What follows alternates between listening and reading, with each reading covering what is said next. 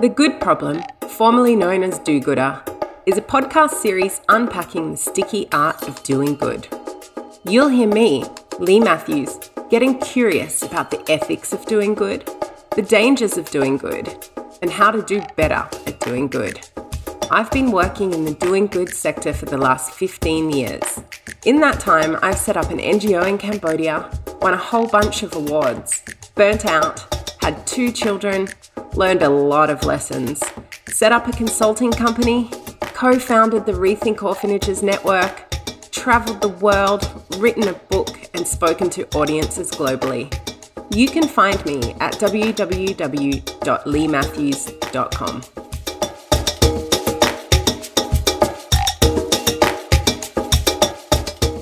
The charity and international development sectors are steeped in institutional racism. We see it at all levels, from boardrooms full of white decision makers exercising their power to choose which cause, program or project to fund, or from charities working on issues affecting vulnerable communities without any representation from those communities themselves. Or even in international development, where many organisations were born out of colonial traditions that still influence programming, hiring and decision-making at the structural level. Many of us within the charity and international development sectors would not consider ourselves guilty of participating in racism. But the reality is that for those of us who benefit from white privilege, we are active participants in a sector that has its roots in colonialism and white saviorism.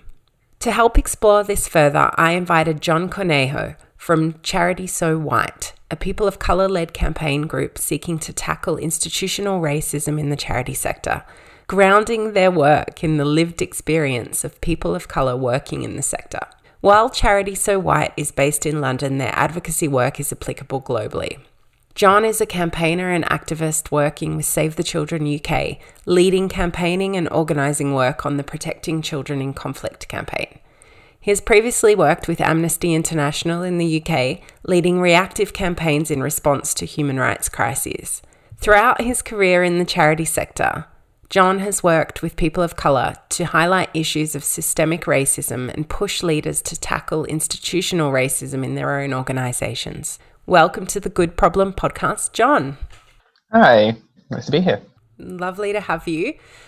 John, I want to ask you something that I ask all my guests. What does the idea of doing good mean to you personally? That's a good place to start because I think it has changed a lot in my head and I think it's probably still in flux a lot at the moment.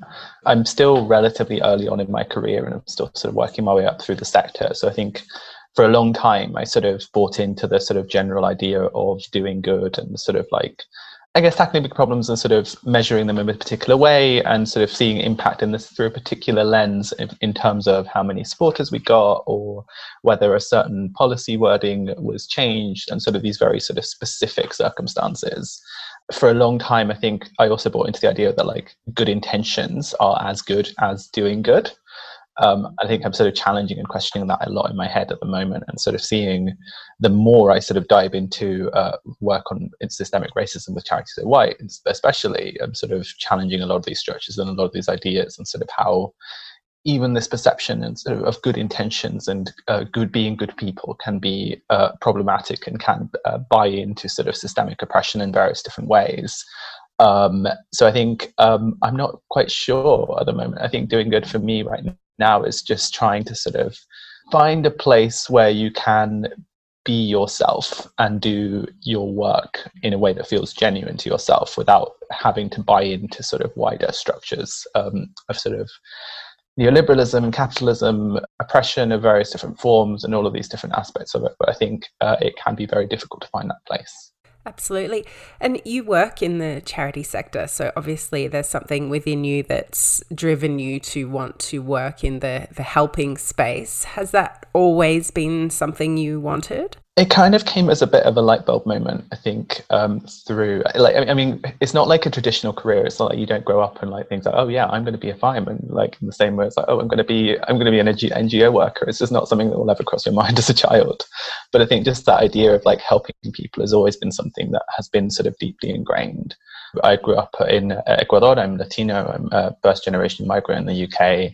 very different experiences across all of these different things. And just growing up with a lot of poverty, particularly around where we lived, and in terms of the economy being quite bad at the time. I remember growing up and being quite young and just getting quite upset at people sort of begging on the streets, or sort of the sort of visible poverty that was around. With those experiences, and sort of with my own experiences of migration, and then coming through the school system and suddenly discovering that politics is a thing that you can study, that kind of opened some curiosity in terms of wanting to find out more about how these structures and how these systems work, and trying to tap into some sort of, like, I think in my head there was something like, there is a way that this works, and there is a way I can understand it, and possibly then understand why these things happen and maybe change them. And I think just through my own sort of developing of my own understanding around that, I then came to activism, particularly within the liberation space, particularly within LGBT rights, around the university town that I was living in, Canterbury in Kent, which is quite conservative. And from there, I kind of was in this space, like, I could go into academia and do more work around sort of politics and social movements, or I could try the charity sector for a bit, and I haven't quite looked back yet. So how did you first get involved with the Charity So White movement? Yeah, so I remember just when it started off and when it started to emerge, there was an organisation called Citizens Advice here in the UK, internal training around working with BAME communities that leaked. And this has been going on for some time, but I think just a particular slide that highlighted a lot of really problematic, stereotypical views around cash-centric societies and a whole bunch of things really sparked a conversation in the UK just around people of colour's experiences in the charity sector, and sort of various forms of racism and sort of really everyday racism that was happening. And for me, it was just a moment of realizing that all of these different conversations, all of these different issues I've been going through and sort of talking about with my friends weren't just happening to us alone. It wasn't a unique thing to the organization I was in at the time. These things were happening everywhere, and suddenly you start building that network, and that really public facing conversation is the really big change that sort of starts shifting the narrative within the sector. So I joined really at the first opportunity after following them for a couple of months. And they started branching out to grow the organising committee, and I joined about October through a very interesting and different process in terms of ensuring culture fit, and sort of very different recruitment process to what I've been used to, and I haven't really looked back. And since then, it's just been regular committee meetings and all sorts of work in terms of getting myself more embedded in that world of anti-racism and the charity sector. And you work for Save the Children, is that right? Yeah. How has that kind of accepted, your involvement in Charity So White accepted within the organisation? They've been quite good. I think I've been quite lucky that I've got a really supportive line manager. Well, my last two line managers have been really supportive, and also the director of campaigns there as well is quite supportive about sort of, I think, learning and development in general.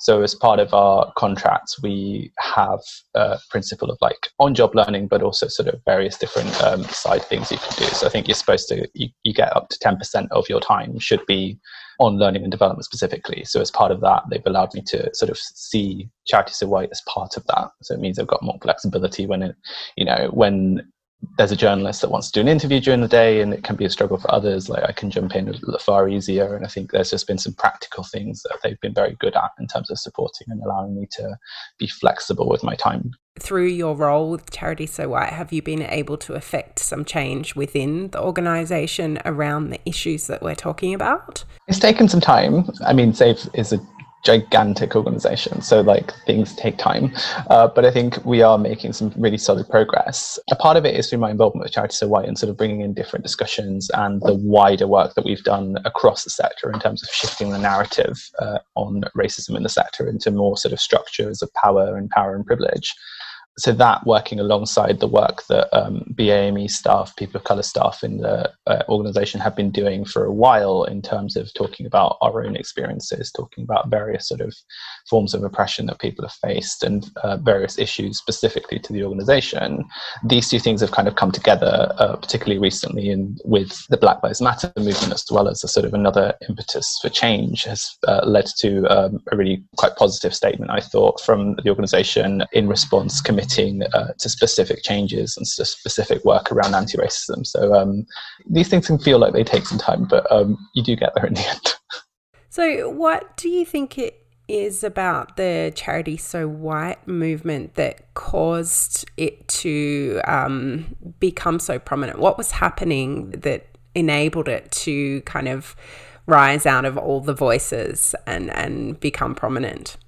I think definitely a certain element of like right place at the right time, where I do think the sector was ready for that form of challenge. The sector as a whole and kind of leaders across the sector had for a while been talking around diversity and inclusion, various different ways, I think particularly data-centric ways of sort of looking at we don't have enough people of colour, we need to increase diversity and looking at particular metrics and in a particular frame. And I think that work prepared leadership to start to get it a bit more and to at least understand where the discussion was going. So I think that in itself enabled us to really push that discussion a lot further. But I think also like the biggest thing was just bringing these conversations to the forefront to the public space. I think one of our core things is around having open and honest conversations around this, and how doing that in a public setting can be really key towards accountability.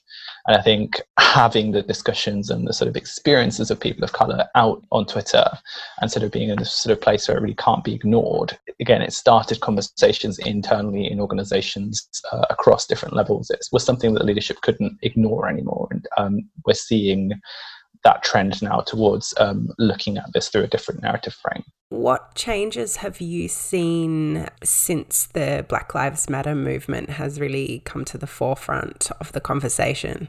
We've made progress and we've also gone backwards a bit in a way. I think we were sort of really prepared for like really long-term slog of a work in terms of like really sort of starting with key leaders and winning some allies and sort of working on some particular people and just like iterative shift towards that narrative change, and trying to pull the focus away from diversity and inclusion and towards more power and privilege and structure-based thinking. But then the Black Lives Matter movement comes along and sort of, I think, for anti-racism and sort of race issues across the world, it suddenly shifts the conversation drastically in a really important way. And I think there's something in the way that charities operate, I think particularly now in the age of social media, in the age of sort of rapid comms and rapid response, where things like this are seen through the lens of PR and media opportunities. And I think where it becomes a thing where like everyone's saying something about this, we have to say something too. There was an opportunity there where I think a lot of organizations, and I think a lot of people in general as well, so it was like, I have to put up a black square, or I have to make a statement, or I have to do this sort of fluffy action and it'll make racism go away. And that was a really great opportunity to us. It's like, actually, that's not enough.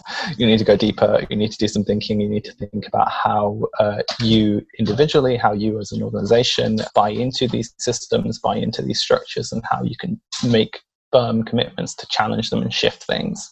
So it's certainly pulled the conversation into a far deeper place of analysis and self-analysis that we thought would take us a lot longer to get to. And you mentioned that you thought it had kind of brought you back or held you back a little bit in some ways as well. How is that?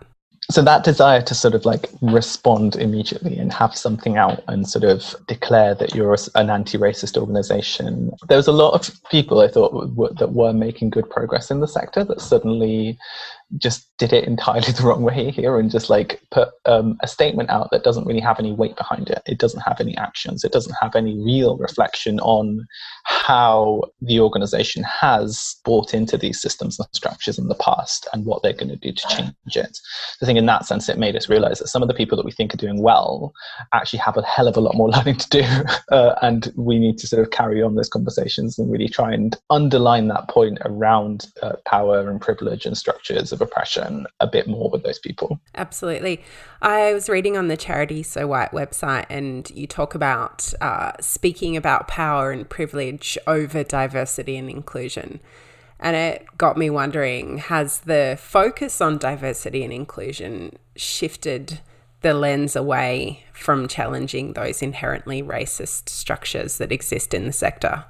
It's interesting to look at that because in some ways it's taking the very sort of personal sometimes problem of racism and the ways that it can really deeply impact someone and the way it impacts white people in terms of and sort of everyone in general. But it's taking that and kind of commodifying it. It's developing structures, it's developing a product around it that you can sell to organizations. And you see consultancies and sort of various different HR movements sort of commodifying this thing. And I think that's where I think I have a big issue with diversity and inclusion as a frame, at least in the UK and in my sort of perspective and my experience of it. It started out as like equality and diversity, then it becomes equality and diversity and inclusion, and then equality gets dropped and it's just diversity and inclusion. And I think there's a lot of questions around like, what do these words actually mean? What is the real concept and the ideology behind each of them, and what are they trying to achieve? And I think when you look at a lot of the actual products that come out of it, such as blind hiring practices or removing names from applications, like there's certainly a lot of validity behind that, but it's not tackling the underlying structures, the underlying ideologies. It's not really tackling the fact that, like, yeah, you can take someone's name off of an application, but there will still be various markers across that person's writing style, their experiences, their background, what their background is, and might still bring up some of those biases. And I think then you look at sort of things like unconscious bias and the framing around that sort of terminology and that idea. It sort of tells people that it's okay, it's not your fault, this is unconscious. You're not intending to be racist, you're not intending to be discriminatory. We just have to be aware of our unconscious biases. Whereas, again, that doesn't tell you, like, you are a part of a system of oppression that puts white people above all others, that sort of buys into these ideas. You're not analysing what these ideas mean. You're not asking people to reflect on that and really start to challenge their own ways of thinking and change those ways of thinking. So yeah, there's a long way between sort of diversity and inclusion as a commodified HR lens to anti-racism. I mean, how do organisations, particularly large organisations who do have big HR departments and you know, are invested in trying to put processes in place that fit a whole organisation that could be thousands and thousands of people, how are they responding to the need to do that work, to actually challenge their own, whether it's conscious or unconscious bias? How does that fit into a system, a HR system, for example, and how are they approaching it? I think at the moment it's just a lot of confusion. When you look at traditional ways of working, and I think particularly a lot of these professional frames that exist within HR and within organizations as a whole, you're kind of taught that, like, to just value data to like a really high level. But I think there's also like a problem where we don't necessarily understand that data enough, and we're not necessarily digging enough. So I think it can be quite easy to sort of get in that frame that's like, you know, I as a white leader, I'm not racist. I think it's really important that we empower people of color, or we bring more people in. So we're going to do this thing to try and bring more people of color into the organization. But then you're not changing anything about the cultures and the working behaviors, the working practices, how your professional behaviors are really coded white and will enable a certain type of person to do better over another. So you're just bringing people into an unsafe environment. You're bringing people of color into a place where, like, their ideas won't be valued as much, that they might eventually leave and burn out, and sort of through all sorts of different reasons. And you're still stuck in a place where, like, we're still incredibly white at our leadership positions. We're still incredibly white across our management positions. We have more people of color, but they're all in like entry-level jobs or like at the bottom of the pile, and they're not digging into that data deeper to see where the actual problem is and where they have to apply different changes. So I think we are very early on in that discussion around sort of anti-racism. And I think where so much of the work right now is shifting that frame and trying to challenge diversity and inclusion, I think more work needs to come in terms of trying to embed that into a systems way of thinking. And I think a lot of organizations right now just want someone to turn around and give them like a manifesto. And it's like, these are the specific policy changes and things that you need to do to be anti-racist. And it's just not, it doesn't work like that. It's deep cultural reflection and sort of change work that takes a long time and is frustrating and uncomfortable and doesn't neatly fit into sort of annual planning cycles.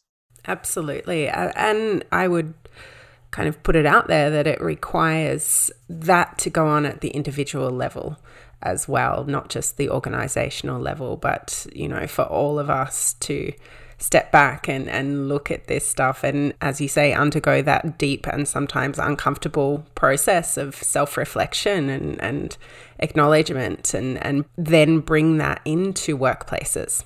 So on this podcast, we often talk about subjects or themes of colonialism and white saviorism, particularly in relation to international development work. I'm interested to understand your interpretation of how those structures impact the charity sector in the UK.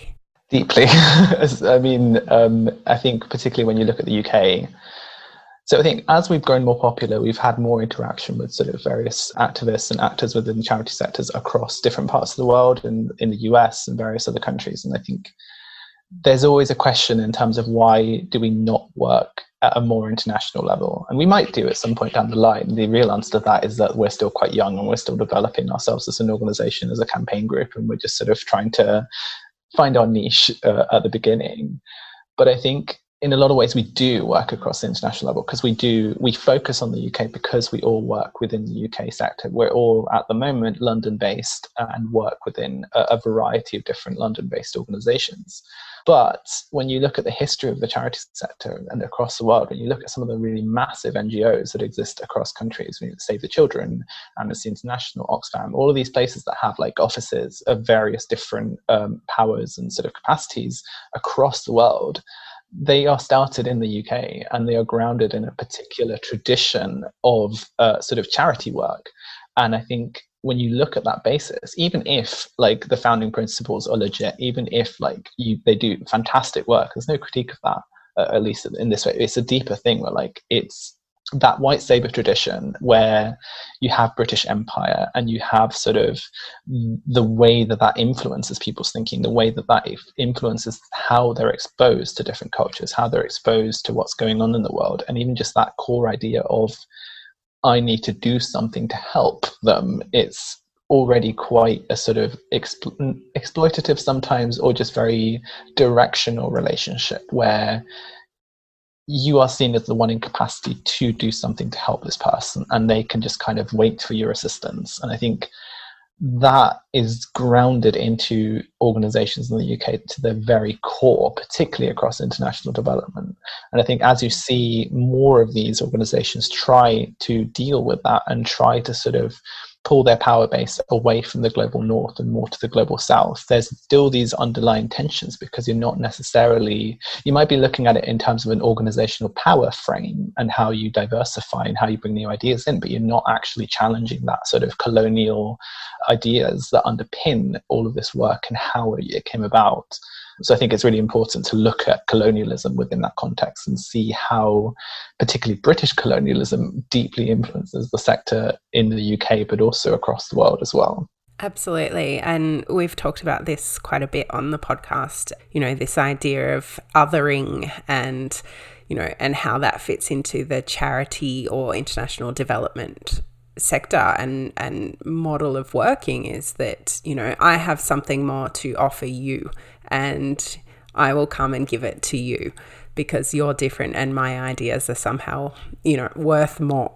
It makes me wonder how it plays out domestically in terms of things like hiring processes, but also how that plays out in international offices, so country offices, where you've got expatriate staff heading up the organisations and local staff often on different pay grades to expatriate staff. Is that something that's coming up in your discussions more globally? Yeah, and I think at the moment we are focused more on sort of UK-centric charities, and I think we're still developing our thinking on that international development sector as a whole, because there's a lot of complexities within that, and I think there's so much depth to all those different structures. And I guess my immediate thinking is like, particularly when you look at country offices and how that works.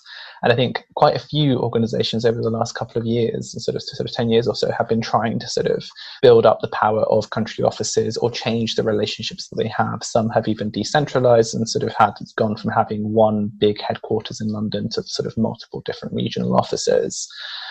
And I think across the board, I've constantly heard like all sorts of challenges when it comes to sort of hiring and getting someone that fits the mold and sort of fits this idea of what a sort of senior staff member within that region would look like.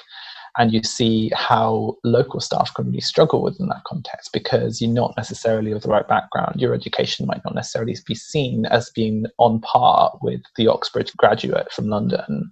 And sort of there's all these sort of really in-depth and deeply embedded frames that mean that expatriate staff do a lot better in these places. And you have the sort of the normalization of, at some point in your career, you'll go off to do a senior job in a country office and you'll be there for a little bit and you'll do really great, but then you'll leave. Like, there's already so much distance between yourself and the problems you're actually working with and the sort of day-to-day work that you're doing. And all of these things need to be looked at under the microscope and really tackled before you can actually decentralize that power and sort of really bring equity into these global structures. Do you think institutional racism affects programming decisions in terms of charity programs or international development? Absolutely. I think at its most obvious, it's looking at philanthropy and looking at how relationships with major donors work, how relationships with funders work, and sort of the burden of proof and sort of reporting and all of these sort of different structures that we live in a system where sort of white people do have more power than others. And I think when you look at sort of people who have a lot of money, they're generally more white. And just that power of sort of wanting to know what is happening with their money and sort of how it puts them in relation to local people and sort of the problems they're dealing with, that already means that like a very Western idea of what is wrong with the world, and there's a very particular bubble, is what's going to shape those decisions in terms of what programs you open and which ones do well. If you as an organization want to expand your funding and sort of try and get access to more unrestricted funding, you have to court these really popular projects in particular parts of the world and particular issues and that are seen as not controversial in order to develop yourself and sort of get to a place where you can sort of also court more unrestricted income. And I think there's so many things going in the world and there's so much sort of work happening in the humanitarian space that is just completely off the agenda. People just aren't talking about, don't know about, and there's all of these different things that impact how these decisions are made and what programs go ahead and at what level and which one gets prioritized over another. And it's not necessarily intentional, but I think because we're not understanding those frames or we're not looking at it at that level, we're also buying into those frames and sort of enacting them ourselves. You know, it's that concept of donor-driven programming, obviously, and then bringing in that extra lens around institutional racism. And then the other lenses of, you know, things like soft diplomacy. So, you know, how aid can sometimes be linked to trade. And I know in the UK, I think DFID has just merged with the Foreign Office. With the Foreign Office. Yeah. Yeah, and that happened in Australia a couple of years ago. We had AusAid merge with DFAT. So Australia's aid program is now delivered through the Department of Foreign Affairs and Trade. And so what you're saying gets me thinking about, you know, there's that extra lens that brings in the power dynamics of countries, not just donors and organisations. I think there's also like within the sector itself, and when we're making decisions on programs, when we're making decisions on campaigns around AIDS and sort of various different forms of comms work around aid, we can end up buying into that sort of way of thinking in that frame by just trying to sort of specify and sort of narrow down a problem. Like sort of doing that analysis and getting specific and sort of tackling a particular thing is absolutely key to running a good campaign. But it can also mean that you end up blinding yourself to various other factors. And you can maybe see like, oh, the UK government is going to put this much aid funding into this particular country or this particular cause. This is fantastic. But you can sometimes blinker yourself from the trade implications of that and the other political implications that come with that. And what you celebrate as a win in your sort of London-based office might not be seen as a win on the ground. Absolutely. It's that concept of, you know, wicked problems where we try to address something and we cause problems somewhere else. So I read on the Charity So White website about the impact of COVID-19 on BAME communities, and I read that 9 out of 10 voluntary organisations would close in the next few months in the UK. Where is that coming from? Is that around funding? Yeah, so I guess there's a couple of things within that. So that research specifically was done by the Ubele Initiative in the UK, which is a collective which do a lot of work around sort of BAME voluntary organisations. And it was a survey of their membership as well, and particularly looking at the sort of financial situation and like access to funds and what that means for them. I think the reality is that a lot of BAME-led organisations are sort of small to medium-sized. They are hyper-local.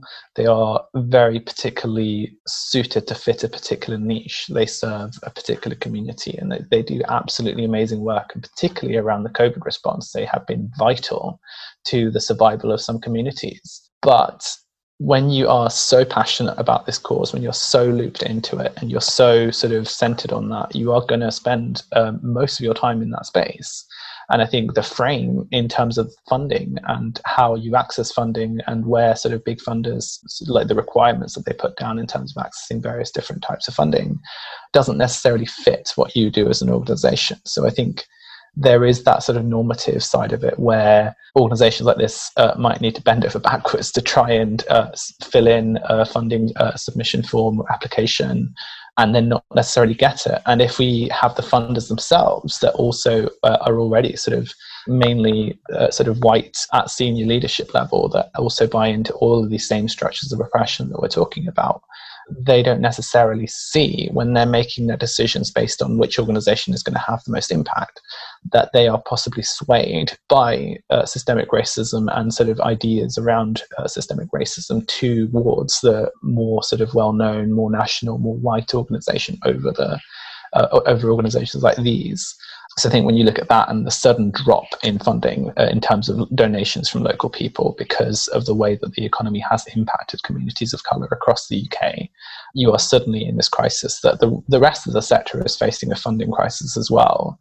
But I think also as the sector looks towards like how do we ensure our survival, you can forget to stand in solidarity with these smaller organisations that are suffering more than you and don't necessarily have access to the same structures and power bases that you have. What's the impact of not funding BAME organisations? I think we lose a lot of value. I think particularly looking at Grenfell as a case study, where obviously that was sort of really awful fire, but it was spread because of flammable cladding that was put on the building by the local authorities. And the immediate aftermath of that, you had a lot of people who needed support, a lot of people that needed clothing, needed housing, needed all sorts of sort of assistance. And you had small organizations, small BAME-led organizations doing the bulk of this work that were able to, but didn't have the resource necessarily to meet all of the needs that were there. And you had larger organizations where sort of more government and sort of national support and sort of national donations were sort of went towards, don't necessarily have the local knowledge to properly deliver that support and really meet local needs. So you have this mismatch where you have these sort of really fantastic organizations that are able to do that, help deliver that assistance effectively, and national organizations that are kind of in out of their depths and don't necessarily understand the complexities and the specific issues that this community is going through. And you just don't have that linking up. And there's various research that's sort of shown that like there needs to be a better link. There needs to be a more equitable link which allows organizations, the smaller organizations, into the room to influence decision making, to be a part of that process, rather than sort of centralizing power within these large national charities that don't necessarily understand the issues on a more granular level.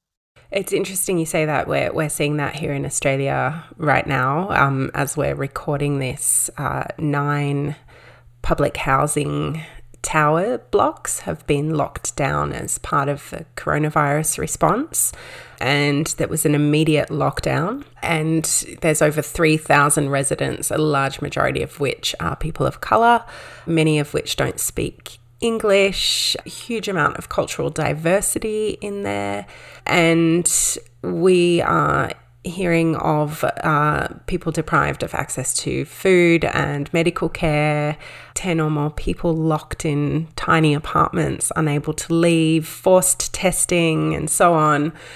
And there's been obviously an outpouring of support, and a lot of money was raised by a state or a large organisation, and there was a pushback against that, saying, well, where's the transparency? Who's this going to? How's it going to be distributed? How is it going to be communicated? How do people know what, people felt unsafe about it. And already a big issue of safety around the fact that 500 police were deployed to keep people inside. But on the other side of that, we've seen community-based movements of people organising and distributing food, producing documentation in different languages, helping people understand what's going on. And that is that community-based movement to support fellow residents is actually far more effective. I think both are good examples. That drive to donate and just help out is sort of the reactivation of that white saving narrative, and that sort of is we need to do something. And I think the act of doing something, regardless of whether it has impact or sort of how you're getting that action, kind of trumps any kind of impact. And I think where you have these discussions happening at leadership positions in sort of small groups and it's sort of very particular type of person, you're excluding the voices of the people that are actually directly affected by it. You might even think that like what you're doing is right, that these people might not necessarily know what's right for them. And there's all of these different ideas that kind of come into those discussions and into that sort of exchange, whilst the communities that are most affected, the people that are sort of in isolation in those rooms, aren't able to have any kind of agency over what kind of support and what assistance they need and what will help, what will really help their situation in terms of making them feel that they're being seen to in some way. And that you can see replicated across the sector, across international development, across sort of poverty charities and all of these sort of spaces. It's how the communities that we serve, the communities and the issues that sort of those directly impacted by the work we're doing, in a meaningful position of power within the movement. They're not contributing to strategy, they're not contributing to tactics, they're not contributing to narratives around comms. And it is just these sort of very white spaces and these very sort of white people with a particular background that are having these discussions, that are making these decisions, that are setting the frame of how we talk about them. Yeah, it's incredibly problematic, and it kind of makes you think, okay, people are sitting there going, what are we going to do about this problem, without actually talking to the people affected by that issue that's generally created by the people that are trying to solve the problem. John, I want to loop around, I guess, back to a more personal question. What is it about your work that you're most naturally drawn to, and what do you find most challenging as well? I'm a campaigner, and I think throughout my career I've just sort of got further and further into the sort of strategic campaigning bubble. So I think where I've come from a place that I was very sort of focused professionally on petitions and tactics and sort of various communication-based ways of sort of impacting change or sort of getting supporters to interact with a cause, I've looped back a lot to that sort of key strategy and the sort of the building blocks of that, which is narrative.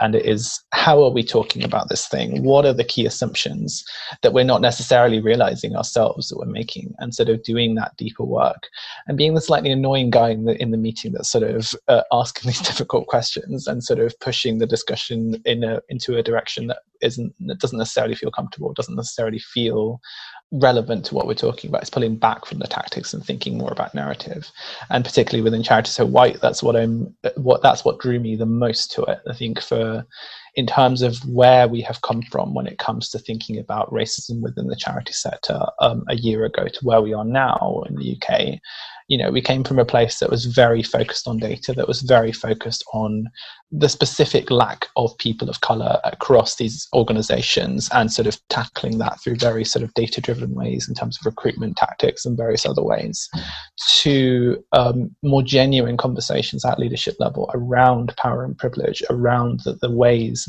that different internal organisational structures are buying into systems of oppression, whether that's racism, whether it's sexism, whether it's homophobia and transphobia. All of these different conversations have shifted a lot. And I think it is that narrative change and sort of the sort of very granular thing, how do we do that, that's sort of exciting me the most in terms of what we do. And Is it also the most challenging? Totally. Yeah. I mean, Yeah. it's easy to sort of launch a petition and say like, oh, we've got 10,000 signatures. Like there's a certain level of comfort when it comes to more data-driven approaches where you can set your own metrics and you can feel that you're making impact. But when you're getting into this wider thing of like talking about ideas and talking about assumptions, how do you track that? How do you sort of get to a place where you feel like we've actually we have shifted the narrative? There's all sorts of things that you can see and hear from sort of various organizational communications, the general tone of conversations on Twitter and other places, that it can feel like you're making progress, but it's also very hard to quantify in any kind of way. Like how much impact have you had and how much has been shifted, and how much further do we still have to go? So there's lots of challenges in that, in terms of constantly feeling like you're not doing enough, or that you're not necessarily understanding how you've managed to do something.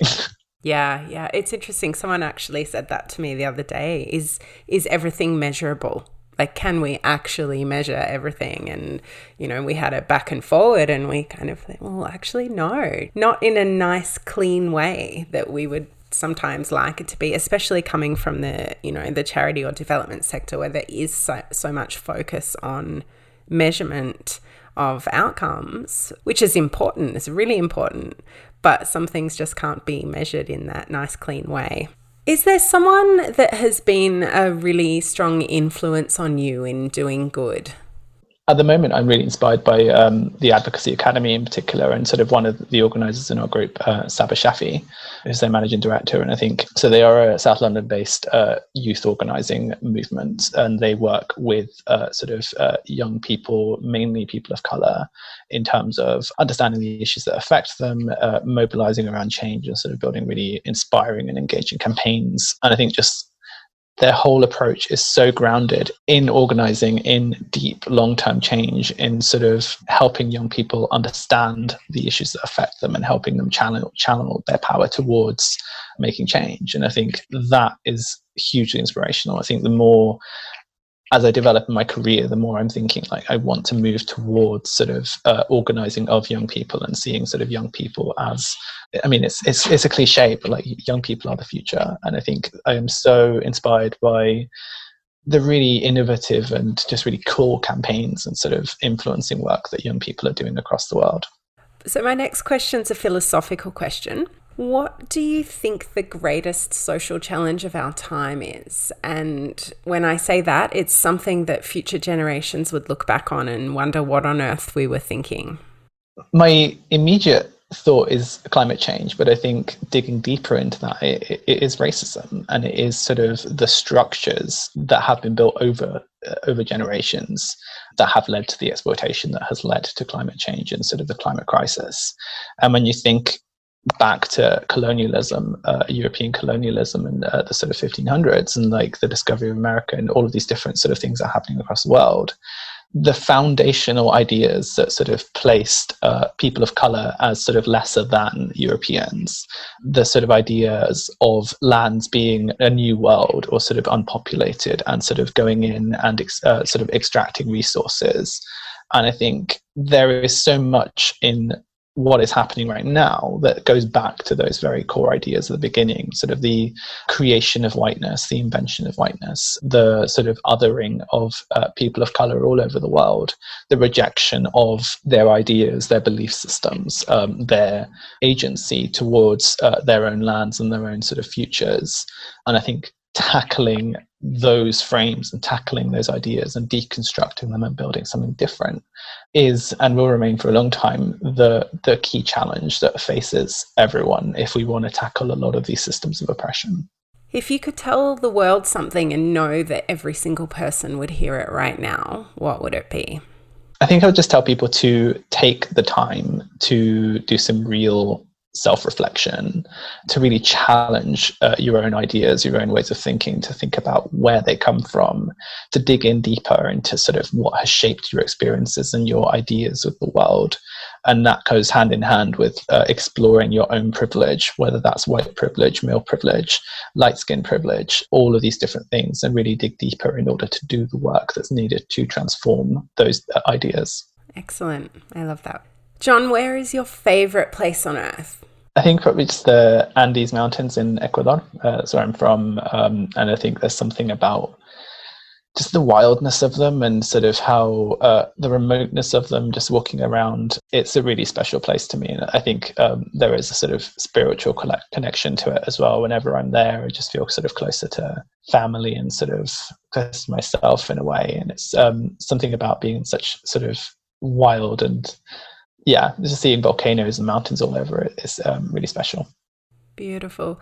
Prior to coronavirus, is that somewhere you got to go fairly regularly? Yeah, we were going to go this year actually. So hopefully, if everything goes better, hopefully we'll get to go next year.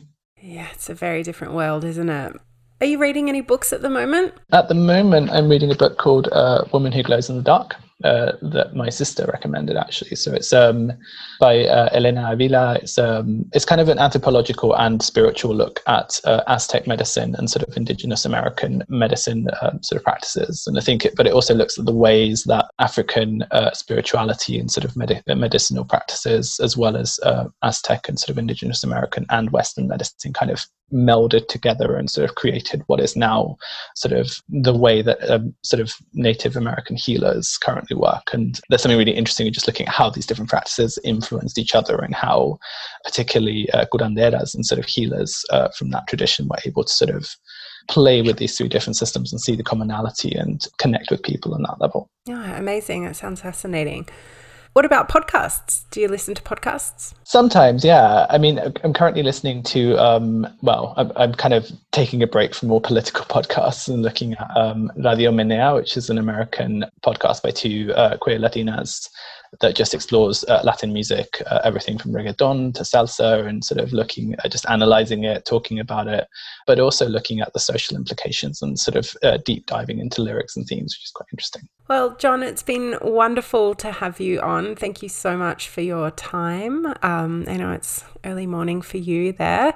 So I really appreciate you coming on. I know you guys are really busy. Do you want to direct people to any campaign materials or website? I think the main thing would be our website. So it's charitysowhite.org, which I developed myself and maintain at the moment. I think we're trying to build a space to just analyze self-reflection and sort of build a platform where people can have open and honest conversations and talk about issues around race and power and privilege in a deeper way. And for anyone listening, I highly recommend you follow Charity So White on Twitter as well. Well, John, thank you so much for sharing your time and your knowledge and all your resources. It's been really wonderful to chat. Thank you. Thank you for having me. This podcast is recorded on the lands of the Jaja Wurrung and Tongrong people in the Kulin Nation. We acknowledge them as the traditional owners and true sovereigns of the land. Despite the impact of European invasion, we acknowledge their deep understanding and connection to country and rich cultural knowledge. We acknowledge and pay our respects to their elders and elders of Indigenous communities across the world, past and present. Podcast episodes are made possible through the hard work of my amazing team, including audiovisual production by Brianna at Bambi Media and creative production by Olivia Allen. Do you want to learn more about doing better at doing good? I work with leaders from the business, non-profit and philanthropic sectors to achieve aligned, ethical and sustainable impact. I also offer coaching and mentoring to individuals and small business owners on how to integrate purpose and create positive impact. To find out more, follow me on Instagram @_Lee Matthews or check out my website at www.leematthews.com. Don't forget to subscribe and share.